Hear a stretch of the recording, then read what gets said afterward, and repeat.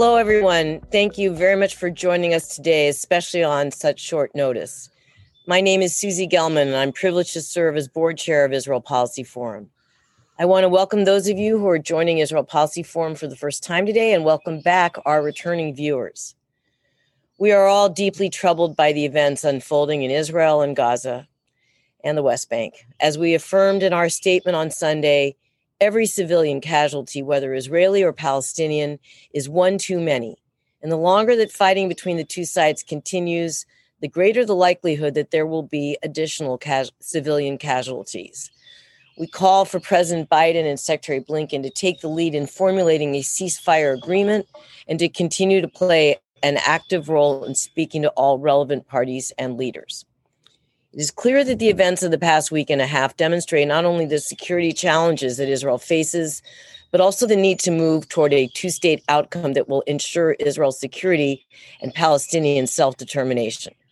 In this environment, Israel Policy Forum remains committed to providing timely programming such as today's webinar. And we have a number of resources for all of you to access on the current crisis. Our work is made possible by the generous support of our donors. I want to thank our current and hopefully our future supporters on today's call. In this critical moment, I encourage you to make your first gift or renew your support by visiting our website at www.israelpolicyforum.org/support. I also encourage you to explore Israel Policy Forum's resources on the unfolding Israeli-Palestinian crisis, which can be found online at ipf.li/Jerusalem Gaza, all lowercase. These include briefings and policy proposals for Gaza, an explainer on the situation in Jerusalem, and new episodes of our podcast, Israel Policy Pod. Finally, I want to invite all of you to join Israel Policy Forum on Wednesday, June 2nd at 7:30 p.m. Eastern, 4:30 p.m. Pacific for our community-wide virtual realistic reset program, which will bring together top policymakers and analysts together for a discussion on the most critical issues facing Israel and the Palestinians today and Israel Policy Forum's priorities. That event could not be more timely. And you can register and find more information online at ipf.li/2June. Now, on to today's program. There's a lot for us to cover in the situation in Gaza, and we're fortunate to be joined by three of Israel Policy Forum's leading experts: Policy Advisor Shira Efron, Policy Director Michael Koplow, and Israel Fellow Nimrod Novik. As always, we encourage you to ask questions of our speakers, which we plan to get to in the second half of our program today. Please type your questions in the Q&A box located at the bottom of your screen. Additionally, a recording of this broadcast will be published later on today as an episode of our Israel Policy Podcast, Israel Policy Pod podcast, and published on our website, israelpolicyforum.org. With that, Shira, Michael, and Nimrod, thanks so much for joining us. Michael, could you begin by giving us a refresher? This conflict is not yet 2 weeks old, and yet we have seen rockets fired into Israel at a far greater rate than during previous exchanges between Israel, Hamas, and Islamic Jihad, and significant damage and casualties in Gaza. So please take us back and talk about how this all started. Sure. Thanks, Susie. And particularly thanks to Shira and Nimrod, who are not only joining us from what is effectively a war zone, but while it's Wednesday for me and for Susie, it's already Thursday for Shira and Nimrod. So, the backdrop to this is, of course, events in Jerusalem, in East Jerusalem in particular, which are not the reason Hamas began firing rockets on Israel, but certainly provided a convenient excuse. We've of course spoken about this on Israel Policy Forum webinars and podcasts before, but there was this issue of evictions in Sheikh Jarrah that had been building up, and of course there was going to be an Israeli Supreme Court hearing on these evictions 2 Mondays ago on Yom Yerushalayim, and there were also events throughout Ramadan that had been increasing tensions in East Jerusalem, starting with events on the Temple Mount, where the Israeli police decided to cut the loudspeakers to Al-Aqsa Mosque so that the call to prayer would not conflict with a speech that President Ruvi Rivlin was giving down by the Western Wall Plaza on Yom HaZikaron, on Memorial Day. There was also tension around closing the steps around Damascus Gate during Ramadan, which is normally a big gathering place for Palestinians who are in East Jerusalem. There were issues of access to the Temple Mount. People may recall video of buses being stopped from northern Israel on their way to Jerusalem, and Palestinians, and again, when I say Palestinians, in this case, I'm talking about Israeli citizens who then had to get out off the bus and were walking to Jerusalem from these buses that were stopped. And then there were instances of the Israeli police on the Temple Mount who, in response to Palestinians throwing stones, responded with tear gas. And it's unclear whether the tear gas canisters were purposely fired into Al-Aqsa or if it was outside in the plaza and they made their way into Al-Aqsa. But, all of this created lots of tension around Jerusalem. And Hamas looked to this as an excuse and, looking to sort of take advantage of the situation, take advantage of Palestinian Authority weakness. There was obviously a lot of Palestinian discontent over canceled elections. And Hamas saw this as an opportunity to gain an upper hand on their rivals and as an opportunity to portray themselves as standing up for Jerusalem. And so beginning at this point 9 days ago, on Monday, I think it was Monday the 10th, which again was during Ramadan and on Yom Yerushalayim, Hamas started this by firing rockets at Jerusalem, issuing an ultimatum first that unless Israel left Sheikh Jarrah and removed all police from the Temple Mount, it was going to fire rockets. Obviously, Israel was not going to do that in response to a Hamas ultimatum. And so the rocket started, and here we are 9 days later, where we still have rocket fire taking place, and obviously Israeli responses in Gaza. And the United States is pushing for a ceasefire, but at the moment it's unclear whether we're going to have one in the next 24 or 48 hours or whether this is going to continue for longer.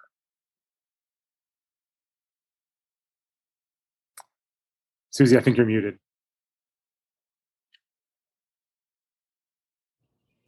Sorry about that.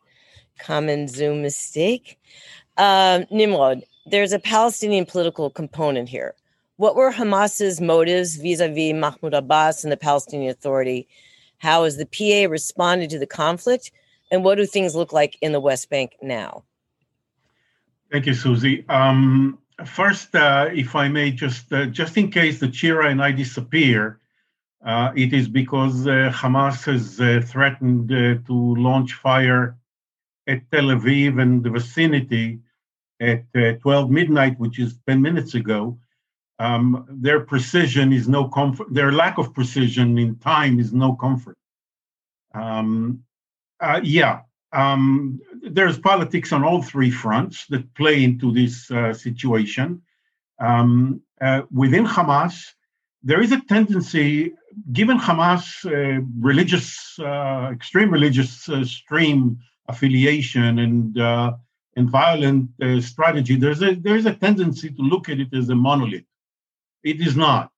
There are streams within Hamas, and they come into play as we speak. Over the past several years, indeed since 2014, the last round of major violence, the leader of Hamas in Gaza, Yahya Sinwar, a tough guy who served over 20 years in Israeli prison and learned us thoroughly, didn't waste his time playing cards. He tried to steer Hamas in a different direction. Not that he gave up on Hamas ambition, but he thought of an alternative strategy whereby Hamas needed to gain international legitimacy, admission into the PLO, the overall umbrella of the Palestinian organizations, or Palestinian diaspora and local citizenry. And from there, with that as a platform, compete with Fatah over overall Palestinian leadership. For that to happen, he has to suspend the armed struggle and go for a deal with Israel that involves also bringing Fatah or the Palestinian Authority to run civil matters in Gaza. He mobilized Egyptian support for it, and jointly they approached Israel, suggested that strategy, and Israel refused. They kept trying for several years with that strategy. The head of the military arm of Hamas, a local legend, primarily because he survived several Israeli attempts to kill him, by the name of Mohammed Deif, was quite skeptical about this strategy. He's a tough guy. He believes in the military, in the armed struggle as the only way to weaken Israel and regain and gain control over Palestinian politics, and from there try to jump into the broader ambition. Nonetheless, he gave Sinwar a rope, gave him the backing of the military arm, and Sinwar was running with his policy, but failed to deliver the goods. No easing of conditions in Gaza, no improvement of life, no international acceptance or legitimacy or PLO admittance. We saw the results of it, of Sinwar losing favor and his opposition galvanizing a couple of months ago when it took him 4 rounds in order to win re-election as the Gaza leader. That was political. What we're witnessing now is his failure militarily or security-wise when Mohammed Deif, after years of silence, suddenly showed up with a major statement of quite a chutzpahdik ultimatum to Israel, basically sending a message to Sinwar, I'm going to show you how it's done right. So internal Hamas dynamics played into what we are witnessing. And when the wing that wanted to suspend the armed struggle lost, we entered the current round. It is important not just as an historical anecdote, but perhaps as a guide for future policies if others want to play inside Hamas politics, strengthen one arm at the expense of the other. On the West Bank, we have a very sad situation where Abu Mazen is now described as totally detached from reality in a bubble, surrounded by 3 very powerful, strong yes men who reinforce his passivity and lack of strategy. Others in Fatah are determined to try and steer Fatah in a rejuvenated direction, and we're hoping that the elections that were scheduled for earlier in May would have created the opportunity for that. But with Abu Mazen reaching the conclusion that his list was going to lose the elections, he postponed it. And what we have now is a situation whereby the situation on Temple Mount and Jerusalem in general and the Gaza-Israel situation have played into the loss of credibility of the PA, which was at a low point, as it were. And youngsters are going to the street, there are demonstrations and so on. But the most important feature of it is a serious concern. We discussed it previously on IPF webinars, meetings, and podcasts. A grave concern from the Palestinian security leadership that their men in uniform are facing very serious peer pressure. They are perceived as protecting the Israeli occupation rather than defending Al-Aqsa. And they are beginning, there's already a trickle of people not showing up for work. And we received warning from very serious senior Palestinian security officials that if this goes on for a bit longer, they might not only not show up to work, but show up in the demonstrations with their weapons. And Nimrod, I know this is something that you in particular have been warning about for a very long time. So it's not a new threat, but it sounds to me like it's a more serious and perhaps more real threat now than before. Shira, You have done research for the RAND Corporation on the severe humanitarian crisis in Gaza, which of course predates this current conflict. How has the fighting now impacted the humanitarian situation, and what can policymakers do once the dust settles to stabilize the situation for Gaza residents? Thank you, Susie. Nimrod, I'm less concerned about Hamas firing because, as you can see from my decor, I'm sitting in a safe room in Tel Aviv. It's safe. It's safe from rockets, and it's also safe from house noises or me making noise at home at after midnight. But to your question, before I get to Gaza, I think it is important to mention, and it's not mentioned enough, I think, in the U.S., or at least not in the outlets that I see, that Hamas and Palestinian Islamic Jihad have fired over 4,000 rockets and projectiles into Israel over 9 days, creating extreme, relatively severe damage. Thank goodness there's Iron Dome, so Israel is protected, but it is creating damage to Israeli deterrence, the risks that Nimrod pointed out, the West Bank, and of course, something that scares the Israelis the most is, I think, inciting unprecedented violence inside the Green Line between Israelis, Jews, and Palestinians of 48, which is really the damage is so. I just before we get to Gaza, I want to say that this is taking a toll on Israelis also, and I think the damage will be the damage internal, right? Gaza, Israel knows how to deal with it militarily, but all the rest, no strategy at all.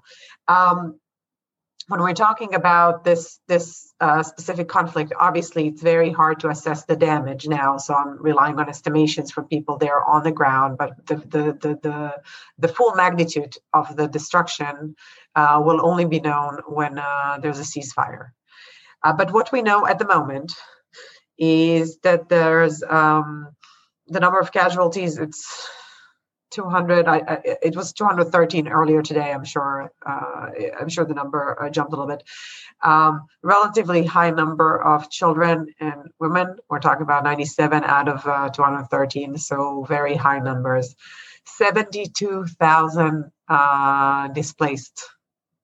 Hundreds of buildings have been destroyed completely. 1,000 more, I think, over 6,000 buildings in addition have been destroyed partially. Those people have nowhere to go. 6 hospitals have been hurt. 11 health clinics, including the only clinic in Gaza that conducts PCR tests for COVID. If we were doing this seminar 11 days ago, we would be talking about COVID in the West Bank and Gaza. So there's still COVID outbreak there. There are no vaccinations, very little, and the Sputnik ones. There's anticipation of a spike in COVID cases after this is over because there's no social distancing or anything under these conditions. Electricity formally is available for 3 to 4 hours a day on average, but in practice, in many parts of the Gaza Strip, there's no electricity at all. Water is unavailable. Drinking water is unavailable for close to 1 million people. For those that have running water, we're talking about very salty water because the groundwater is so salinated, and the desalination plants don't work now because they don't have there's no power, right? Sewage treatment facilities.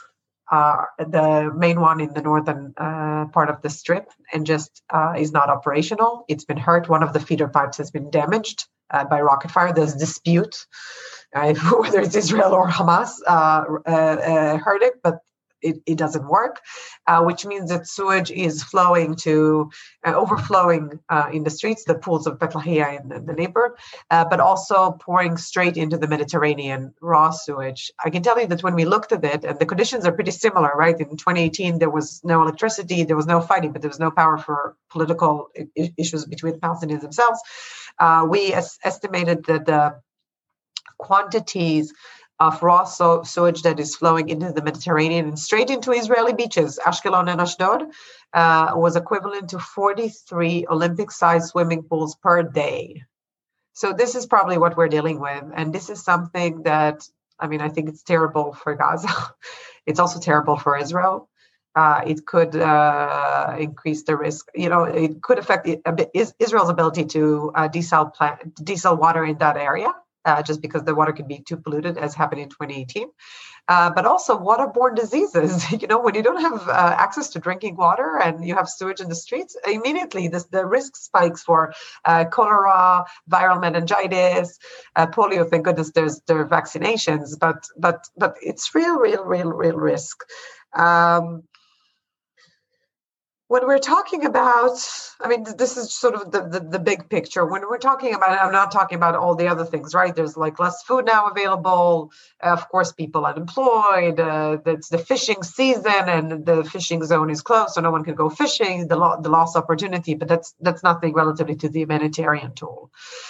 The international community, actually, since 2014, and we need to talk about this, the international community put $2 billion in reconstructing Gaza, the damage of the 2014 war. I just spoke today with a foreign diplomat that told me that she had just finished writing a report back to the government, reporting back to the taxpayers of this European country that they finished reconstruction that they committed to after 2014. And guess what? All over again.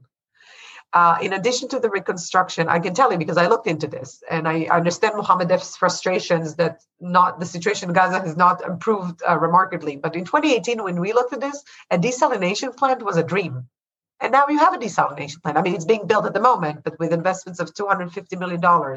You have more things that we thought of. It does not change the macro indicators of Gaza. It doesn't change the unemployment, it doesn't change the GDP, but there are better things that are happening. Whether the international community will go back to doing just the same thing again, reconstruction and hoping to transition into development, it's difficult. International aid to the Palestinians has declined by 50% over the last decade. It's frustrating to put money into a place that's being wrecked every a few years. In addition to that, there are other priorities, right? There are other crises worldwide, even in the Middle East. There's Yemen, there's Syria, there are other places. Assistance is tied to GDP. After COVID, all these countries are going to have less money available. So there are real conversations now, right? There's an urge to rebuild the homes, right? You want to put these 72,000 people back in a place to live, but how much do you do? What do you do? There are opportunities, I think, and we can get into it later because some of the packages that were organized to calm Hamas down, and the Quiet for Quiet also involves some assistance from Qatar, that some of it went to development, some of it went straight into Hamas's hands, and this might be able to be substituted. But for the bigger things, I just don't see a remarkable shift from the way the international community has done things so far. Thank you, Shira. Michael, back to you. What is the Biden administration doing to support a resolution to the latest round of fighting? How, if at all, has the discourse on Capitol Hill around the Israeli-Palestinian conflict been impacted by the situation in Gaza and Jerusalem? The Biden administration initially took a more hands-off approach and did not want to push Israel or Prime Minister Netanyahu into a ceasefire before Israel was ready. You saw very little public daylight between Prime Minister Netanyahu and the Biden administration on this idea that Israel needed more time to degrade Hamas capabilities, to go after rockets, in particular to strike at the Gaza tunnel system that colloquially is called the Metro. And what we've seen in the last couple of days is some more indications publicly from President Biden, from Secretary Blinken, and from the administration that the U.S. would like to see this wind down. In the last day, there were these reports that President Biden told Prime Minister Netanyahu that he expected de-escalation toward a ceasefire to start happening. The response from Prime Minister Netanyahu so far, at least publicly, has been effectively to say that Israel still needs time to go after Hamas, and Israel publicly so far won't commit toward moving toward a ceasefire. Now, you mentioned Capitol Hill. One of the things that's complicating this is that we really are seeing a lot of pressure coming on the Hill from Democrats, some to get to a ceasefire, and there's a letter being circulated on the House side that is going to have a lot of signatures on it, calling for a ceasefire. And earlier today, there was a resolution on the Senate side that was being circulated by Bernie Sanders calling for a ceasefire. It remains to be seen how many people are going to sign on to that particular resolution, especially given some of the wording in it. But there is this pressure coming from Democrats for a ceasefire. And then beyond that, you have a lot of pressure coming from the progressive wing of the party, not only for a ceasefire, but to really take a hard look at security assistance to Israel. And in particular, there is controversy over a package for, I think, $735 million that was actually already approved by the Biden administration a couple of weeks ago. That was for precision-guided munitions for Israel.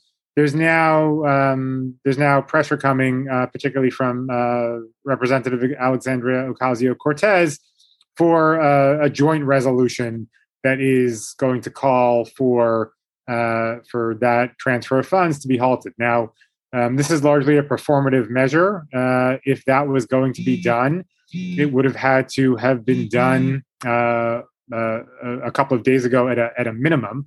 That money's already been approved by the administration, and there's a 2-week period, and I think that 2-week period is going to, maybe a 15-day period, and I think that 15-day period is going to expire tomorrow. So it's done, but you do have this effectively performative statement out there that very well may get many members of Congress to sign on, where you have Democratic members of Congress who may be calling to essentially cut off assistance to Israel in the middle of a conflict with a terrorist organization while rockets are still falling on Israel. So, the optics of that are not very good. You can understand how that's going to play in Israel. And you can also understand, given what's happening in the party, why President Biden, who for a week now has been blocking a UN resolution, not only calling for a ceasefire, but a UN resolution that doesn't even mention Hamas rockets, you can see how it is that he's feeling a lot of pressure. Where on the one hand, he is making sure that Israel has the space to do what it needs to do. On the other hand, he's getting this domestic pressure, and I think these things are coming to a head. And at the moment, the Israeli government doesn't seem to be playing ball with what the White House wants. And I think that the longer this goes on, I think the more we're going to see some of this tension, not only bubble more to the surface, but potentially become a little more open between the White House and the Prime Minister. Thank you, Michael. Nimrod, back to you. We know that Secretary of State Tony Blinken has spoken with the foreign ministers of a number of American regional partners, including Jordan, Egypt, Qatar, and Saudi Arabia. What role do these states seek in mediating a truce, and what is the status of ceasefire talks? There is an ongoing competition, as we know, between Qatar and Turkey on the one hand, supportive of Hamas, Saudi Arabia, United Arab Emirates, and Egypt, supportive of Fatah and the Palestinian Authority. The real question, the dilemma for the UAE, and if you will want to throw in also small Bahrain and Saudi Arabia and maybe Morocco, the dilemma for them is that they have been accused of striking a deal with Israel and throwing the Palestinians under the bus. And there is an incentive there to show that they didn't, that indeed the normalization agreements can be leveraged in favor of the Palestinians. Nobody knows how much of an appetite they do have to actually get involved. There was an idea that was floating that maybe Saudi Arabia and the UAE will replace Qatar as the ones who are funding Gaza. And as a result, you have a situation that Hamas depends on those who are hostile to its policies for its lifeline, which may give them some influence over what's happening in Gaza. It has been tested, rejected, and what we heard from them was primarily if the administration, the second consideration they have is that they do need to do something that the administration will appreciate. Each one of them has a problem with the administration. The UAE still has to recover from its role in the Yemen war, issues of human rights. The Saudis, I don't need to elaborate. The Moroccans want to make sure that the Sahara decision continues, is not reversed. Each one has something that it wants from Washington and therefore wants to be on Washington's best side. And therefore, what we heard from them, that if the administration will invite them, and if it invites them not as individuals, but as a group, and the group that they have in mind is, of course, the so-called Arab Quartet, which is Egypt, Jordan, UAE, and Saudi Arabia. And if they know where is it headed, to a description of the end game. If that were to happen, they will do it.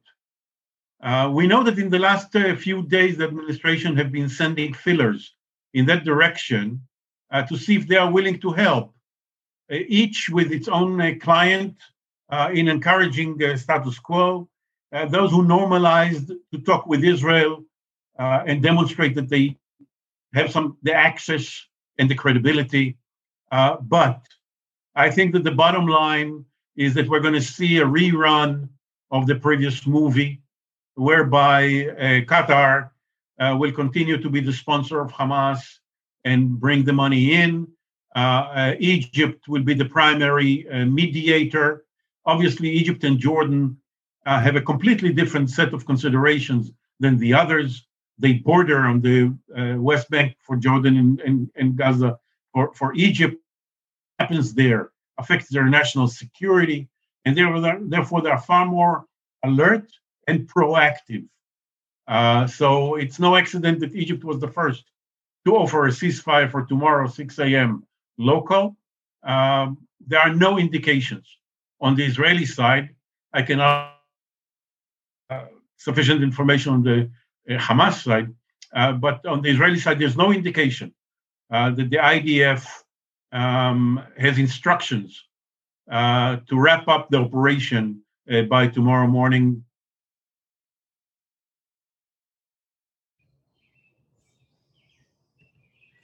Okay, Nimrod, I think you froze, but we got the point of what you were saying. Shira, Prime Minister Netanyahu has facilitated the transfer of foreign support, notably including Qatari funding to Gaza, which goes to prop up the Hamas regime there. In what ways, if at all, do you expect this conflict to impact Israel's relationship with Hamas?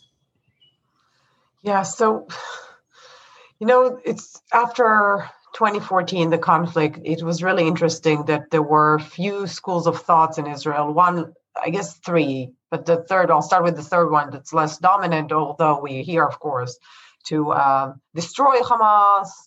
But this is something that I think most people understand that you can't do without Israel, conquering Gaza again. And there's no appetite for it in Israel, despite what the prime minister said today. But I think this is really, it's motivated by political considerations. But the other approaches were saying, okay, what are we doing? Can we get to a long-term understanding with Hamas, knowing that it is there. It's been around Gaza, what's been 11 years now? No, more. What are we talking about? Gaza, Hamas has controlled Gaza Strip for a long time. It's not a state, but it has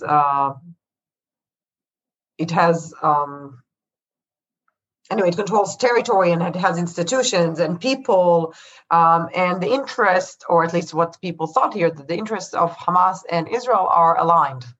You wanted quiet in the short term. And there was another school of thought that was saying, let's actively try to bring the PA back to Gaza. I don't think Israel made a decision, right? It was more of, and anyone can correct me on this, but there was convenience, let's say, or alignment of interest of the Israeli government headed by Benjamin Netanyahu and Hamas to come up with the strategy of quiet for quiet.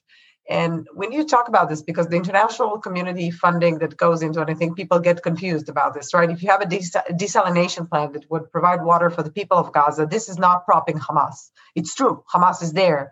It's the sovereign, but you can't collectively punish the population. On the other hand, when we're talking about cash money, $360 million, this comes from Qatar. Some of it goes to fuel for the power plant, and some of it goes to poor families that Hamas selects. Although it's not really hard to find poor families in Gaza, right? 80% of the population is on food aid.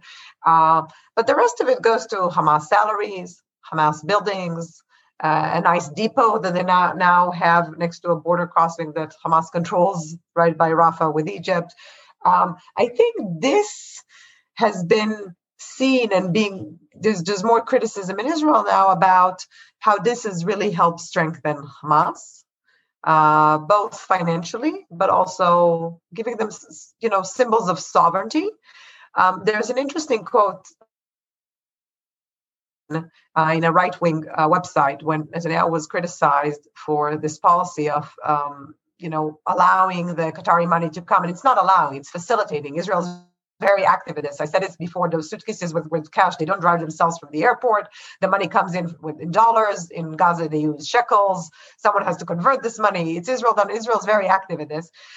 There was a quote Netanyahu said when he was criticized by the right for allowing this money to go to Hamas, that he said, it's good for us to strengthen Hamas, and I'm, liberally translating, it's good for us to strengthen Hamas because this would reduce the likelihood of a two-state solution. So this has been all along the strategy. I don't see Netanyahu's interests fundamentally changing. He's not going to push for a two-state solution, especially if there's no big pressure from the U.S., which doesn't seem like it's coming. And he does want to stay in power. And despite what he's saying and vowing to destroy Hamas, it's very clear that it's very convenient for him to have Hamas there. Just Hamas weakened. Hamas that doesn't dare to use their weapons. It's not even Hamas without weapons, right? It's Hamas that would think twice before it fires rockets on Tel Aviv again. So in a sense, I can tell you that I know how the strategy will differ meaningfully. Maybe it will be less, less obvious. The image of suitcases with dollars, with millions of dollars, $360 million coming from Qatar to go to Hamas, maybe this will be less obvious, but I don't see, and this goes to Nimrod's points before, it would be interesting to see if we can find other countries that have more of Israel's interest in mind than the US to jump in and help with some needs that are basic needs, like the fuel. But I don't see the relationship fundamentally changing in the longer term. I don't know if Nimrod agrees or not, but it required really like a big shift. And Israel has been under Netanyahu has been very status quo on everything on the Israeli-Palestinian conflict. So it's hard for me to imagine a change. We have a lot of questions from the audience, so I'm going to ask a couple more and then get to as many as I can. Michael, if you could briefly touch on the Israeli political backdrop to all of this. Currently Yair Lapid is tasked with trying to form a government. I believe he has until June 2nd to do that. We're seeing indications that Gideon Sa'ar and Naftali Bennett are in conversation with Netanyahu about joining his government if he's given the opportunity to form one. So how has this conflict impacted the calculations of Prime Minister Netanyahu and opposition leader Yair Lapid? Yeah, it's easy to forget that 2 weeks ago, there was speculation that Yair Lapid and Naftali Bennett would have an agreement by the end of the week. And even before Shavuot, there'd be a new government. Obviously, that is now completely down the tubes. Prime Minister Netanyahu, before any of this started, once the mandate passed to Yair Lapid, his goal was to try and prevent Lapid from being successful. And his strategy for that was targeting Naftali Bennett and putting pressure on him that he shouldn't be joining what Netanyahu called a left-wing government. And and to try and pressure Gideon Sa'ar into the same thing. And Netanyahu didn't appear as if he was going to be successful, but events have overtaken that. And what we first had was Naftali Bennett saying that he could no longer engage in negotiations with Lapid and the Bloc for Change while this was taking place, and that the notion of sitting in a government with Israeli Arab parties while all this was going on, from the fighting in Gaza to riots in Israeli cities, that couldn't happen. And soon after that, there were reports about Bennett negotiating directly with Netanyahu about what they would do once Lapid's mandate expired, whether that meant that they would try to form a government if the mandate passes to the Knesset, or whether they would support a direct elections bill for prime minister. And then you had reports that Benny Gantz was negotiating directly with Netanyahu to form a government where Benny Gantz would be prime minister first. And we've while it may be tempting to dismiss those reports, we've seen this movie before, just a year ago. And then today there are reports that Gideon Sa'ar is also starting to break down, and that Netanyahu also offered him to become prime minister first in a rotation, and that because Gideon Sa'ar promised to serve in a government, that he would not serve in a government under Netanyahu, but never said that he wouldn't serve in a government alongside Netanyahu, that perhaps he will break down as well. In general, I always take all these reports with a grain of salt. Israeli political reporters like to engage in gossip, and you never know what's truth and what's fiction. I will say that of those things, it seems less plausible to me that Gideon Sa'ar is negotiating over this sort of stuff than it is that Bennett is negotiating over this sort of stuff, since he, publicly said he was, and also that Gantz isn't, since we've seen, as I said, Gantz do this before. But ultimately, this will still require Lapid's mandate to expire, President Rivlin to give the mandate to the Knesset, something which has never happened before, and then 2 weeks, for Netanyahu to put something together. It seems to me that far more likely is a fifth election. I don't see at this point how Lapid is going to do anything with the remainder of his mandate. And, once you go to a fifth election, it still means that Prime Minister Netanyahu stays where he is until a fifth election, which would, I guess, at this point be probably in late August, probably right before the Chagim. And, once that happens, how things shake out after all of this, after the fighting, after what's gone on in between Israeli Jews and Israeli Arabs, in Israeli cities, what that does to turnout, what that does to the constellation of parties, what that does, frankly, to perhaps most scarily, the vote total for Smotrich and Ben Gvir. My sense is it probably helps all of them, and probably helps the right more than anything else. And if you go to a fifth election, then it's very possible that Prime Minister Netanyahu will have his 61 seats. And, make no mistake, Gideon Sa'ar is one thing, but if Prime Minister Netanyahu comes out of there with a bloc that will be over 61 if you include Yamina seats, Naftali Bennett is going to go with that option. So I think Prime Minister Netanyahu comes out of this. People talk about him as a magician. This time I'm not sure that he's the one who pulled the rabbit out of the hat, but he certainly seems to be. I think he benefits politically from what's going on. Nimrod, do you want to quickly add anything before I get to audience questions? Yes. If I were a betting man, I wouldn't put my money on any of the options, because over the last 2 years, everything that was impossible materialized. So I would say the following. 1, 2 weeks in Israeli politics is eternity. So I wouldn't write off Yair Lapid's prospects yet. 2, in terms of the longer term effect, I see things different than Michael. I think that the 2 guiding principles for me is, 1, people tend to find reinforcement in their predisposition in everything that happens. People on the right, on the extreme right, would applaud Netanyahu. People on the left, center left, look at the situation and everything collapsed, I mean, on 5 fronts simultaneously: inner city, Israeli Arab, West Bank, Gaza, Jerusalem, and now even southern Lebanon. That's not exactly Mr. Security. And I tend to believe that the likelihood is that if it does affect on the margins, it's not in favor of Netanyahu, but rather as demonstration of his mismanagement, which will not hit him at the hardcore, but I think might erode support on the margin, the softer margins. But, again, no money on any option. So we have a couple of questions from the audience that I think serve nicely as follow-ups to what we're talking about now.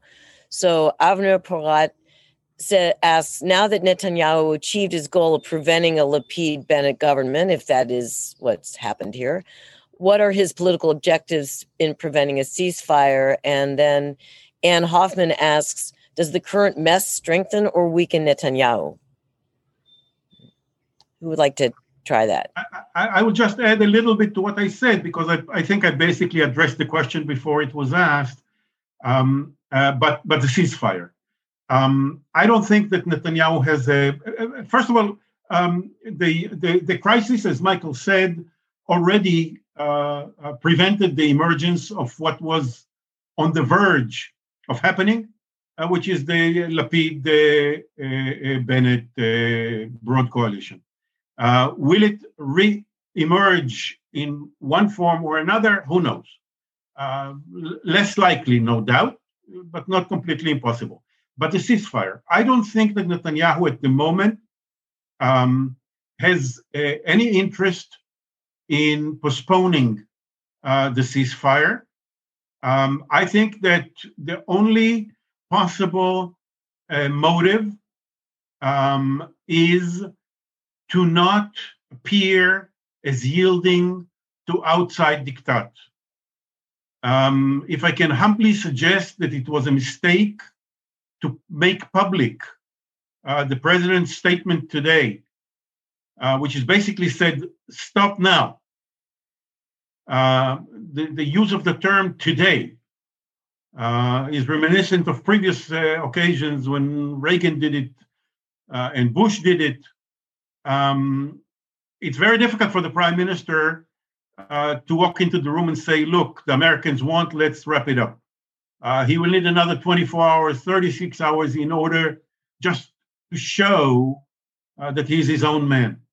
No, I don't think he takes lightly the American position, but he cannot cave to it or appear to be caving to it publicly in this politically sensitive moment. Maura Resnick asks, I understand that the Israeli media is not showing images of the devastation in Gaza. And of course, we in the US are seeing this all the time, and it is turning more public opinion against Israel. If these images were shown, would they influence Israeli public opinion about the wisdom of this latest Israeli military assault? Shira, do you want to? Sure. Listen, and hi, Maura. We don't know, but I think Israelis can find resources that will show them the damage in Gaza. They are exposed to international media. They're exposed to Twitter. I think the dominant narrative in Israel, and we've seen this before in previous rounds of fighting, at least in the beginning of operations, that there is a sentiment, and largely, for a good reason. It's asymmetric warfare. We didn't start this fight from an Israeli perspective, right? That's their narrative. We didn't start this fight. There are civilians everywhere, headquarters, weapon production facilities, intelligence facilities are all embedded within civilians. The IDF is, and this I'll tell you, we did look at this. We also looked at lessons learned for the U.S. military at RAND and for the U.S. Army on urban warfare. So the IDF does go way and beyond to warn civilians. And sometimes it takes 3 hours to evacuate a building because they informed the owner of the building that they're going to ruin the building, so they should get everyone out. So in the Israeli mindset, that's enough. It doesn't take it to the next level of like, okay, those people, you tell them to get out of the house, and that's great. They don't die for the most part, right? But where will they go? where will they live now for the next 6 years? We've seen it also in other surveys and polls. There's less compassion than you would think for the other life. And there's a sentiment also in Israel that, Hamas won the elections, and which is completely wrong, right? It won plurality in one election that happened a long time ago, and then never again, right? They forcefully controlled the population. But there's this idea that, the population of Gaza, they support the Hamas regime, and therefore, what can you do? It does change often. That we see the narrative changes after operations get lengthened, and if you have something that's really catastrophic, maybe you remember Kfar Kana in 2006 in Lebanon. If you have one big incident, then I think sort of the mind shift changes. But for the most part, I think most Israelis sleep well at night. I don't know what Nimrod thinks. May I add something to this? Please. I think it is relevant to the narrative struggle that is going on of who won. And everybody on both sides is counting scores. And at the moment, when I would say that the major narrative is that Hamas won, not the war, but strategically, because of the lack of images. We see all the time IDF spokesmen, other PR government officials trying to convince the public that we hit them hard. But there is no evidence. There's no visible evidence.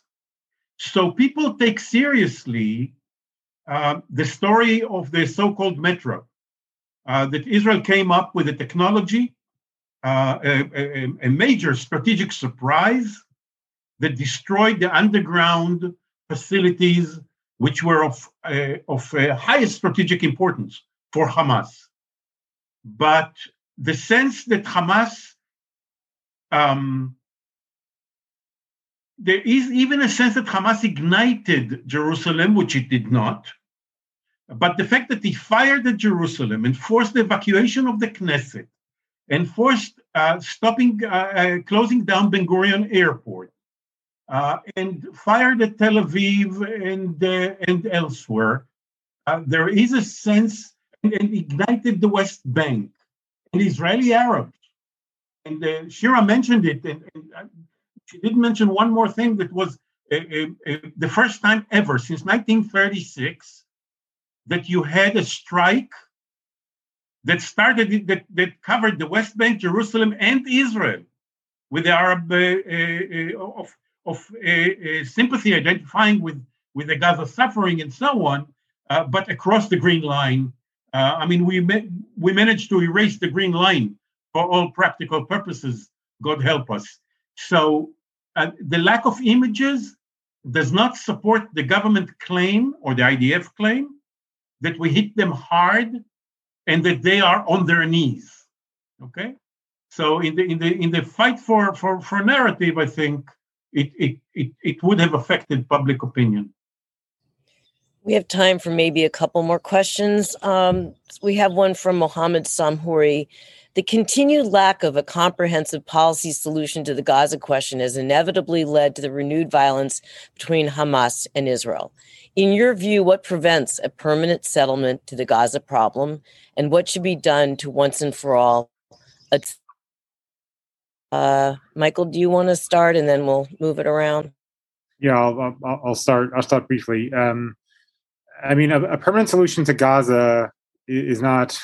This is not an around the corner thing, right? It's very complicated and requires lots of things. And it requires, first of all, Hamas being undermined politically, and the PA being boosted. It requires, at some point, Palestinian reconciliation and bringing the Palestinian Authority back to Gaza, not only manning the border crossings, but also actually taking control of governance in Gaza. It requires over time Hamas not only renouncing violence, but over time disarming. It requires, Shira outlined before all of the enormous burdens that there are going to be to rebuilding Gaza, but it requires a huge international community effort to rebuild Gaza in a sustainable way, in a way that doesn't just funnel aid to Hamas. This is complicated. It requires lots, and it's just there is no simple military solution to this. And while there obviously, when you're talking about rockets raining down on Israelis, there has to be a military component. Ultimately, as with any other similar situation, it will only ultimately be resolved politically. And nobody seems to have an appetite for doing that.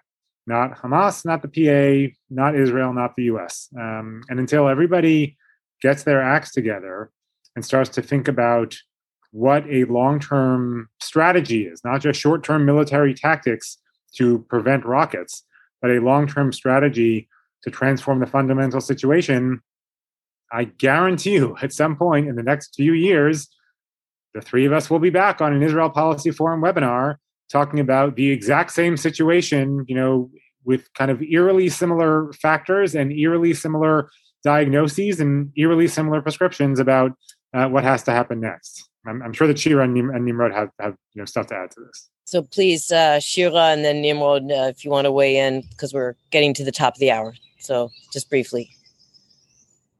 Shira wants me to go first. Okay.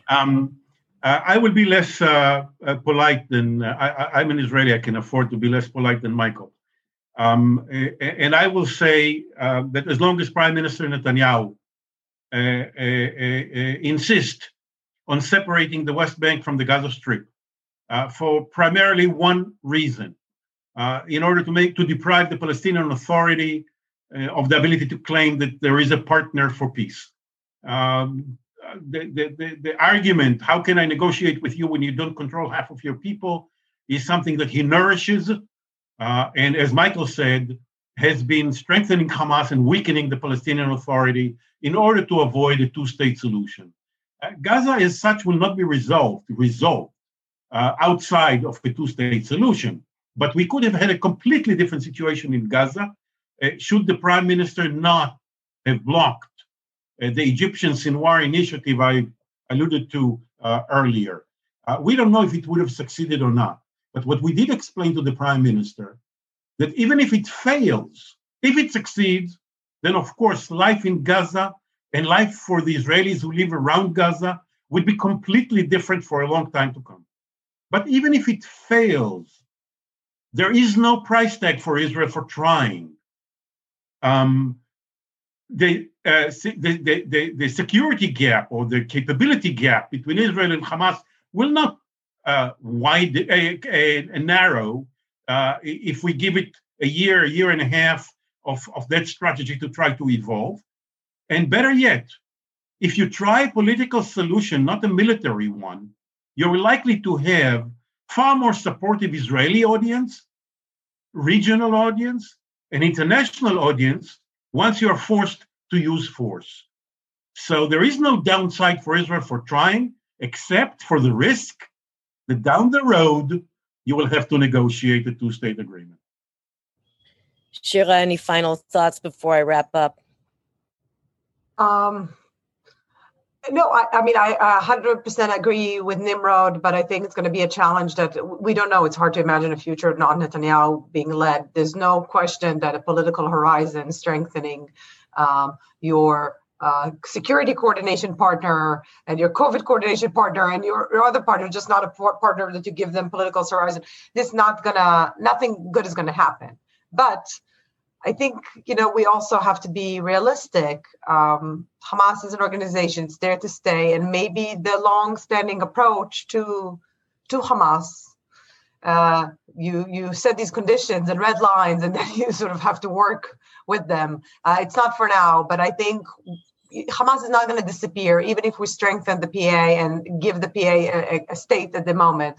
It's a fundamental part. It's a pillar of Palestinian leadership. We have to take it seriously and think of how to deal with Hamas jointly with the PA and separately. We don't have time to go into this. There are some ideas, but of course, there's no political will here to listen. Well, it sounds to me like this could be the topic for a future webinar to talk about some of those ideas. But in the meantime, I want to, first of all, thank everyone for joining us. I want to thank our supporters who are on today's call, because your generosity makes programs like this one possible. So again, if you've not yet done so, please consider making a contribution today at israelpolicyforum.org/support. Thank you all so much for joining us. I really want to thank particularly Shira and Nimrod. I know you've had a very long day, and I just would note it's after 1 a.m. Israel time. So thank you for this.